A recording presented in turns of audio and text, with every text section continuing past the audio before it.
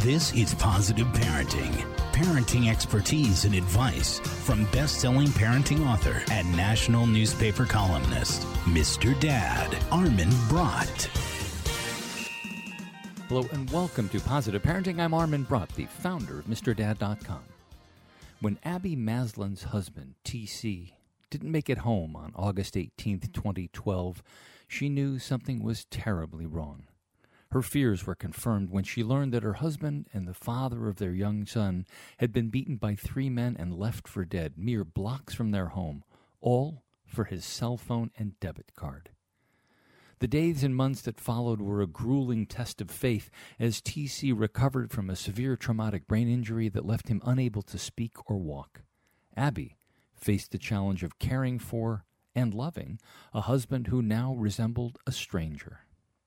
In this part of today's show, we're going to be talking with Abby Maslin about her unflinchingly honest story of a young love left broken and the resilience required to mend a life and remake a marriage. She tells it all from the caretaker's perspective, and it's really a daring exploration of true love, what it means to love beyond language, beyond abilities, and into the place that reveals who we really are. At the heart of Abby and TC's unique and captivating story are the universal truths that bind us all. It's a tale of living and loving wholeheartedly, learning to heal after profound grief, and choosing joy in the wake of tragedy. And it all starts right after this. More with Mr. Dad, Armin Brott, after this, from the MrDad.com radio network.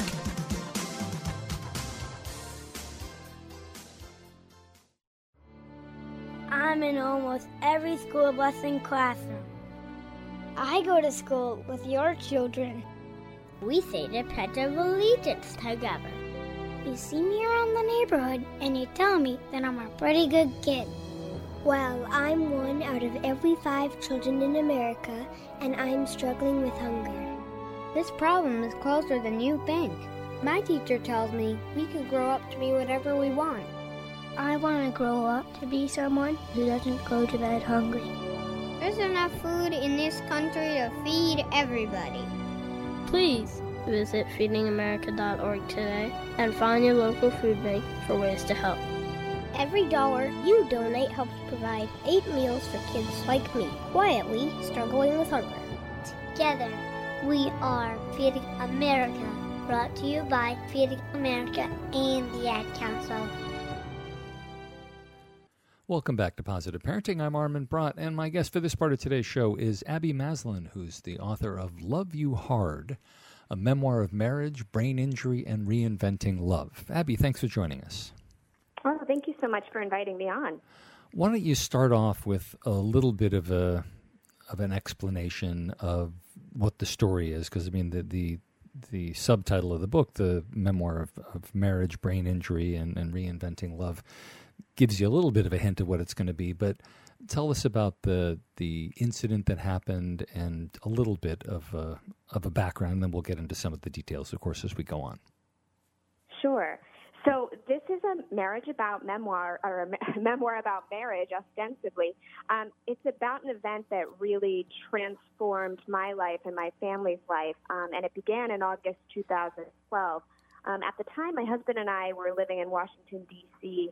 I was a public school teacher. I had just turned 30, and the weekend before the school year was about to resume, my husband walked to a Nationals baseball game with a group of friends, and he never came home that evening. And, you know, what that set forth was just a series of events that would completely transform everything we thought to be true about our lives. I discovered the next morning, you know, after calling 911 and filing a missing person report, that my husband had been assaulted on his short walk home from that baseball game and had been hit over the head with a metal baseball bat and was left to die on the street. So he was there on that street for about 8 hours before a passerby happened to call 911 and get him help. And he was very fortunate to receive that help, because had he been out there for any longer, he certainly wouldn't have made it. But very quickly this became, an issue or a matter of life and death. I was told that the first 72 hours would be predictive of whether he lived, but that even if he did live, that we would be looking at a very different kind of life, that he was likely to be both physically disabled and also cognitively disabled. And so that was a lot to take in at that age, where you're kind of in this promising moment of life where you expect that, the future is bright, and if you just keep working hard and making good decisions, you're going to be guaranteed some sense of safety. We were parents to an almost 2-year-old at that time. And, what happened next was a very long rehabilitation that involved, raising a young child at the same time that I was reteaching my husband. All of those basic things we take for granted: walking, talking, reading, writing. Well, let's talk about the beginning part of it. I mean, you're the mother of an almost 2-year-old. I mean, how do you begin to explain this to your child, that daddy's not going to be daddy anymore, really? And I mean, I guess that's more of a long-term thing, but just I'm just trying to imagine what it must have been like, getting childcare and wanting to be there for her, but also needing to be there for your husband. How did you even begin to put your life in order just in the immediate aftermath of this thing? With a lot of help is the short answer. But, I think as parents, we put a lot of pressure on ourselves to give our kids this kind of happy, idyllic childhood without the major upsets that maybe we've lived through ourselves. And so I think at first I felt like we failed him, that, he was going to live with this huge traumatic event. And I imagined him getting older and all the questions he might ask, and what it would be like for him to have a disabled parent that he was perhaps giving care to as well. So it was a lot. I mean, one of the gifts in that he was only 2. So for him, this period, he doesn't remember much of. And in terms of, what he remembers about his father, interesting. It's very limited. The first time he was able to see TC was about 6 weeks after his assault. Wow. So my husband was in the rehabilitation hospital, and I kind of wheeled him out into the courtyard, and our son Jack was waiting for us. And, we captured this moment on video because we were so excited for them to be reunited. They had been talking about each other for so much of that time. And, of course, Jack didn't recognize him at all. My husband was wearing a helmet to protect his head from where he had just had multiple brain surgeries. And Jack just ran right past his dad's wheelchair and came directly to me. And so that was an interesting moment because it really illuminated the idea that I was now the sole caregiver to our child, that I had really kind of stepped into that role of a single parent, which I would fill for a while. And how do you begin to move forward in the relationship with somebody who's not the person you married? I mean, I can imagine that there's a sense of obligation and still love that's felt, but it's not the same person anymore. I mean, how do you do that? There's this term, ambiguous grief, which is often used to describe relationships in which there is a loss but not a death. And that's precisely what this is, because to lose a person's mind is a devastating loss. And it's one that's really not understood well by others because it's not one that we often talk about. And yet anybody who's cared for a parent with Alzheimer's or dementia, has had a similar experience of standing right next to the person that you've loved and relied on for many years, and that person isn't present anymore. So this was an extraordinarily lonely and isolating time in my life, and also for TC because he was struggling to be understood as well. And it really forced me to kind of reinvent my idea of what a partnership could look like.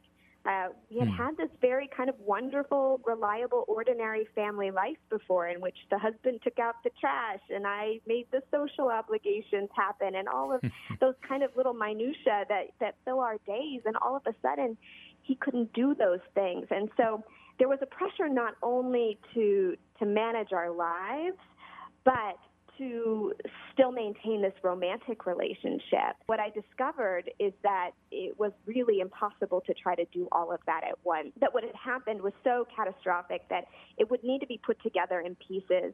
And for TC and I, it took about a year before the collateral damage to our marriage was really evident. And we realized we were going to need to do a lot of healing, not just from the event, but in terms of our identities in order to find our way back to one another. And a lot of that had to happen individually. He needed to do his own kind of healing internally, and I needed to find a path for myself. And we were really fortunate that, with time and with commitment and with a lot of hard work that we found ourselves, back together in this relationship. But it's a choice, and partnership of any kind, even without the catastrophes, is a challenging thing to manage. And so we think of it as a day-to-day choice that we make in our lives that requires effort. And take us back just a little bit to his recovery. So he was, for a while at least anyway, nonverbal, right? Has he regained the ability to speak now? It's been 7 years, right? He's had a remarkable recovery. He went from not being able to say my name. I remember one day he called me 17, and I was thrilled because that was just a real word. He had to relearn the alphabet. He had to relearn everything. It was clear at the beginning he wasn't going to go back to work, and at the time he had been an energy analyst, so he was doing a lot of mathematical modeling and forecasting and things that were completely out of my wheelhouse. So even if I had wanted to teach him those skills, I wouldn't have been able to. But he had a lot of speech therapy, and part of that speech therapy involved us going to Nova Scotia, Canada, in fact, for an entire summer so that he could receive some very specialized treatment there in terms of speech recovery. But he's an incredibly tenacious man. So when he came home from that experience in Canada, he designed his days around doing all of the speech activities that he had learned in Canada, and was able to return to work 2.5 years after his injury, which was really remarkable. Speaking with Abby Maslin, who's the author of Love You Hard, a memoir of marriage, brain injury, and reinventing love. We're going to take a quick break, and when we come back, we're talking to Abby. I want to get into some of the details more about the recovery and the parenting and the relationships and how all of that changes in the face of very significant changes in a relationship, completely unexpected. I'm Armin Brott, and you're listening to Positive Parenting. More with Mr. Dad, Armin Brott, after this, from the MrDad.com radio network.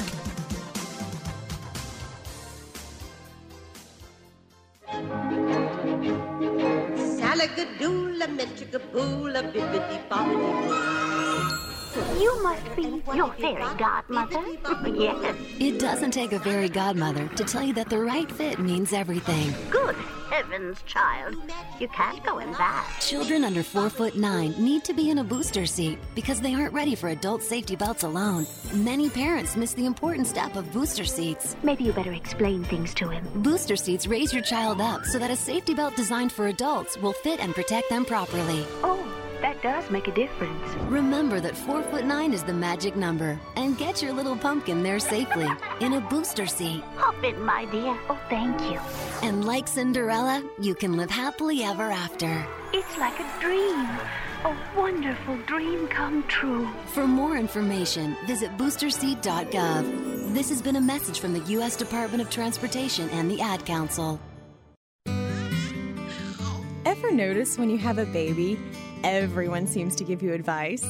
From your mother-in-law. Don't you know you can't take that baby out in the rain today? And where is her hat? To your own parents. You should take the baby outside every day, even in the rain. To your friends. You have got to get this diaper cream. It is so much better than the one you've been using. When it comes to the important stuff, like immunizations and protecting my baby's health, I trust my baby's doctor.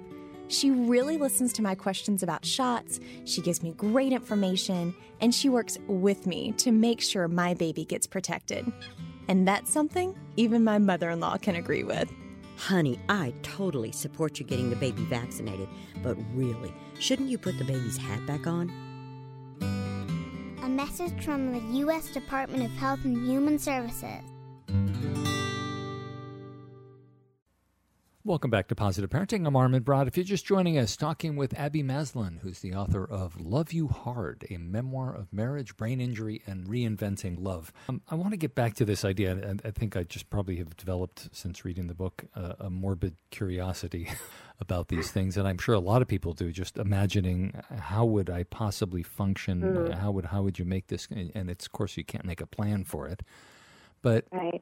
when you said it took a year before the damage that had been done to your relationship really became evident, was there a point where you felt that you were staying in the relationship out of obligation as opposed to out of love? Absolutely. I was filled with guilt because I did love this man and he didn't choose what happened to him. And yet I had nobody to understand me in the relationship. I was of service to everyone else, but there was nobody who could take care of me. And as much as I tried to make that feeling go away, it just didn't. And so that became, a very fraught moment of life, wondering if I could stay in this relationship for decades longer, knowing that we were very young when this happened. Part of what allowed me to move forward from that moment was a commitment to doing more exploration about who I was and how I looked at others to fill my own needs. And I was really fortunate because I was able to take a month to do a yoga training in Greece, actually. And, that was a moment after 2 years of giving care to not only my husband and my son, but to both my parents who were also ill at the time. Okay. And, one of the epiphanies that I had there is that in a marriage, we often go into it or enter that relationship thinking that one person is there to fill our every need. And that is an enormous burden and enormous pressure to put on anybody, healthy or otherwise. And what I was going to have to do was figure out a way to make my life bigger, to let in love from others, to allow friendships to satisfy some of my desire to be seen and my desire to be heard and listened to, that in order to stay, I was going to have to look at TC and authentically love who he was now in acceptance of all of the things that had become difficult for him. And that was difficult in a way, but truly when I got an up-close look, I saw a man who had fought for his life in an incredibly inspiring manner. He never saw himself as a victim of this assault. He really saw this as a mountain that he had to climb, and he just did. And he got up every day and worked at it. And if there is anything more attractive than that in the world, I'm not sure what it is. So do you grieve the loss of the TC who was at the same time as you're falling in love with the TC who now is? Yeah, and that is part of the complexity of this experience and this kind of ambiguous grief. And I still am. Miss the sound of his voice as it used to be, or the way he might have responded to something, because I had to learn a new person. And in fairness, he was also learning a new person because I emerged from this very different as well. I really snapped awake to my life. I had been kind of on autopilot. I could see that in retrospect. But this sense of life is urgent, and I have work to do, and I can be more than I was yesterday. These are the principles that kind of guide my life today. And so I've become a completely new person as well. I want to switch gears a little bit and talk about the forgiveness aspect of this. I thought it was interesting you talk about in the book about forgiveness being staying alive. And it's another one of these things I try to imagine whether I would be capable of forgiving somebody who did some horrible thing to a member of my family. And I'm not sure I'm quite as much of a mensch, I guess is the word, as you are in this. To describe how you came in contact with the other person and how you managed to move past that and not let that drag you into some pit somewhere. Well, it really dragged myself in pit at many moments. There were 3 young men who were responsible for TC's assault, and I had a lot of anger, and was forced to sit in courtrooms with these young men as the legal proceedings began to take place, and I just felt full of rage. At the same time, I knew, because I'm a public school teacher, and these were young men, I could see something them that felt familiar, kids I had known, kids they could be. I knew that they had made a terrible choice, and I knew that for me to try to keep this work of, being TC's wife and his caregiver, to continue on and keep my focus in that area meant that I didn't have to devote myself right away to the idea of forgiving them, but that temporarily, at least, forgiveness could be this decision to keep living, to not let these people and their actions control my decisions as a result, because anger is convenient, but it hardens us. I felt myself getting hard at many moments along this process where I felt like love is too difficult because it breaks you. The world is unsafe, so I'm going to hide. This is what it felt like to not be living forgiveness. To come to a place where I can say that I do not forgive those actions, but I see the humanity in the people who perform those actions, and I have come to accept the circumstances, the outcome of those actions. That allows me to walk through the world with grace again, and I have to, because I don't want to spend my life being angry. I won't give one more thing away to this assault, and that was certainly true 3 years into this journey when TC and I were deciding whether or not to have another child. Because for years I had grieved this idea that our family was now complete, and it hadn't felt complete. We had wanted to have another child. But that was a really scary thought with a partner who had just kind of come out of this long rehabilitation, and we were just beginning to feel stable again. But the idea of not doing it, of living in fear, felt like that was in opposition to everything I had come to know and believe in. And so we welcomed our daughter, Rosalie, into the world, almost 4 years after TC's assault. And she's been a remarkable kind of, I would say, like milestone in this decision to just keep on the path of life and to live with light. And how is it for the kids to have a dad who's not like other dads? Yeah, I can't say that it's easy, because it's not. There are difficult moments. There are ways that they have learned to navigate around some of his challenges. I think if anybody met TC, they might not know right away that he had some specific challenges. But one of the things that can be hard for him is receptive language, which means that oftentimes, you're telling him something and he doesn't quite understand what you're saying, and so you have to repeat it or say it in a different way. Well, that's hard when you're an impatient, 7-year-old, and you just want what you want in that moment. So the kids have had to learn some strategies for working with TC's, challenges. It's also made them incredibly empathetic, though. They, my son especially, because he just turned 8, he walks around the world now and he sees things that other kids might not notice. He sees moments of suffering. He sees people who are different, and he responds with a level of empathy and acceptance and a desire to be a good, a force for good. It feels very kind of old-spirited and old-soulish for a kid who's still very young. So I think it's aged him, and it's really made him more responsive to people around him. Yeah. We only have just a minute, but I speculate a little bit. I would imagine this is hard to get a real fix on, but how do you think that TC sees his life at this point? We live with such gratitude, and I am speaking for TC when I say that, because he feels, even with all the things that are challenging, and sometimes they're just small things like, he doesn't have the use of one arm, so he's unloading the dishwasher with one hand. So these small things, but they're frustrating on a daily basis, and at the same time, he's filled with such immense gratitude that he just gets to have this life, that he has this family, that he gets to go to work, that he has this job. It's really an appreciation for all of the small things, all the small moments that make up our days.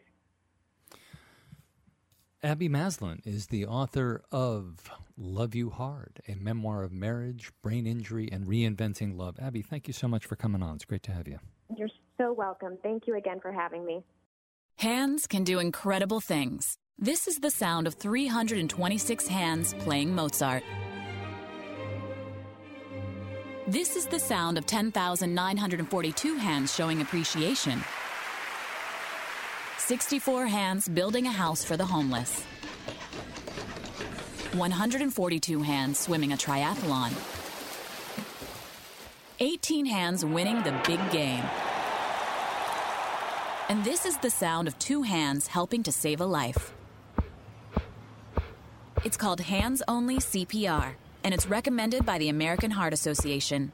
If an adult suddenly collapses, call 911, then push hard and fast in the center of their chest until help arrives. It's incredibly easy and effective. Hands can do incredible things, but nothing compares to using them to help save a life. Find out more about this latest method of CPR at handsonlycpr.org. A message from the American Heart Association and the Ad Council. Hey there, welcome back to Positive Parenting. I'm Armin Brott, and it's time for a Parents at Play segment. Just because the kids are about to head back to school here in a week or two doesn't mean that you should stop with the summer reading, because reading should be going on year-round, right? And here are a couple of great books that should help keep them busy indoors, and it's hot in a lot of places, and so they're going to be spending more time than usual indoors anyway. Most Marshmallows by Rowboat Watkins. Let's be honest. Most marshmallows get eaten. That's pretty much the extent of their short, sweet, to the eater anyway, life. Or is it? Maybe they go to school to learn to be squishy. Maybe they have goals and hopes and dreams just like we do. Maybe all they want is to be extraordinary. After reading this book, you may never look at a marshmallow the same way again. It's for ages 5 and up. I'm a Baked Potato by Elise Primavera and Juana Medina. Names have consequences, or at least they do for a dog whose human has named him Baked Potato. A fun book that will get you and the kids thinking about the difference between names we were given, the names we call ourselves, and the names that others call us. It's for ages 4 and up. Good Night, Starry Night by Julie Appel and Amy Guglielmo. An obvious takeoff on the classic Goodnight Moon, this clever book combines the soothing rhythm of a lullaby with some fun and equally classic pieces of art, including those by Vincent van Gogh, Diego Rivera, Berthe Morisot, and others. There's even some additional adults-only biographical info at the end. It's for ages 3 and up and those who read to them. The Big Green Book by Robert Graves and Maurice Sendak. We didn't realize quite how much we've missed Maurice Sendak until we read this delightful book about a little boy who discovers a book of magic and uses it to confuse and confound his poor old aunt and uncle. The tale itself is wonderful, but Sendak's illustrations, as always, add a whole new element. It's for ages 8 and up. Chapter 2 is Missing by Josh Lieb and Kevin Connell. Typos are part of life, and most of us have learned to live with occasional missing letters or words. But what if an entire chapter disappears, or one from a completely different book shows up unannounced? What about if all the punctuation of the book goes on strike and shows up wherever it wants to? There's only one way to find out. It's for ages 6 and up.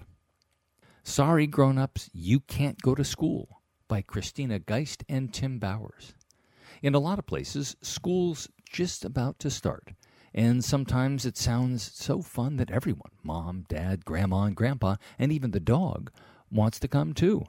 But hang on a minute. Like it or not, school is only for kids and teachers, or at least that's what the author claims. Take a look. It's for ages 5 and up. Goodbye, Friend, Hello, Friend by Corey Dorfield. School is a time of transitions, and few transitions are bigger than moving to a new school and having to make new friends. This bittersweet book explores the challenges of saying goodbye to old friends and hello to new ones, the sadness of loss, and the joys of discovering what tomorrow will bring. It's for ages 5 and up. Thanks for listening to Positive Parenting. You can get more information on today's show and what we're working on in the weeks ahead at MrDad.com. While you're there, visit the MrDad.com gift shop with everything you need to help you become the dad or mom you want to be. Positive Parenting is a production of the MrDad.com radio network. Now, go be a great parent.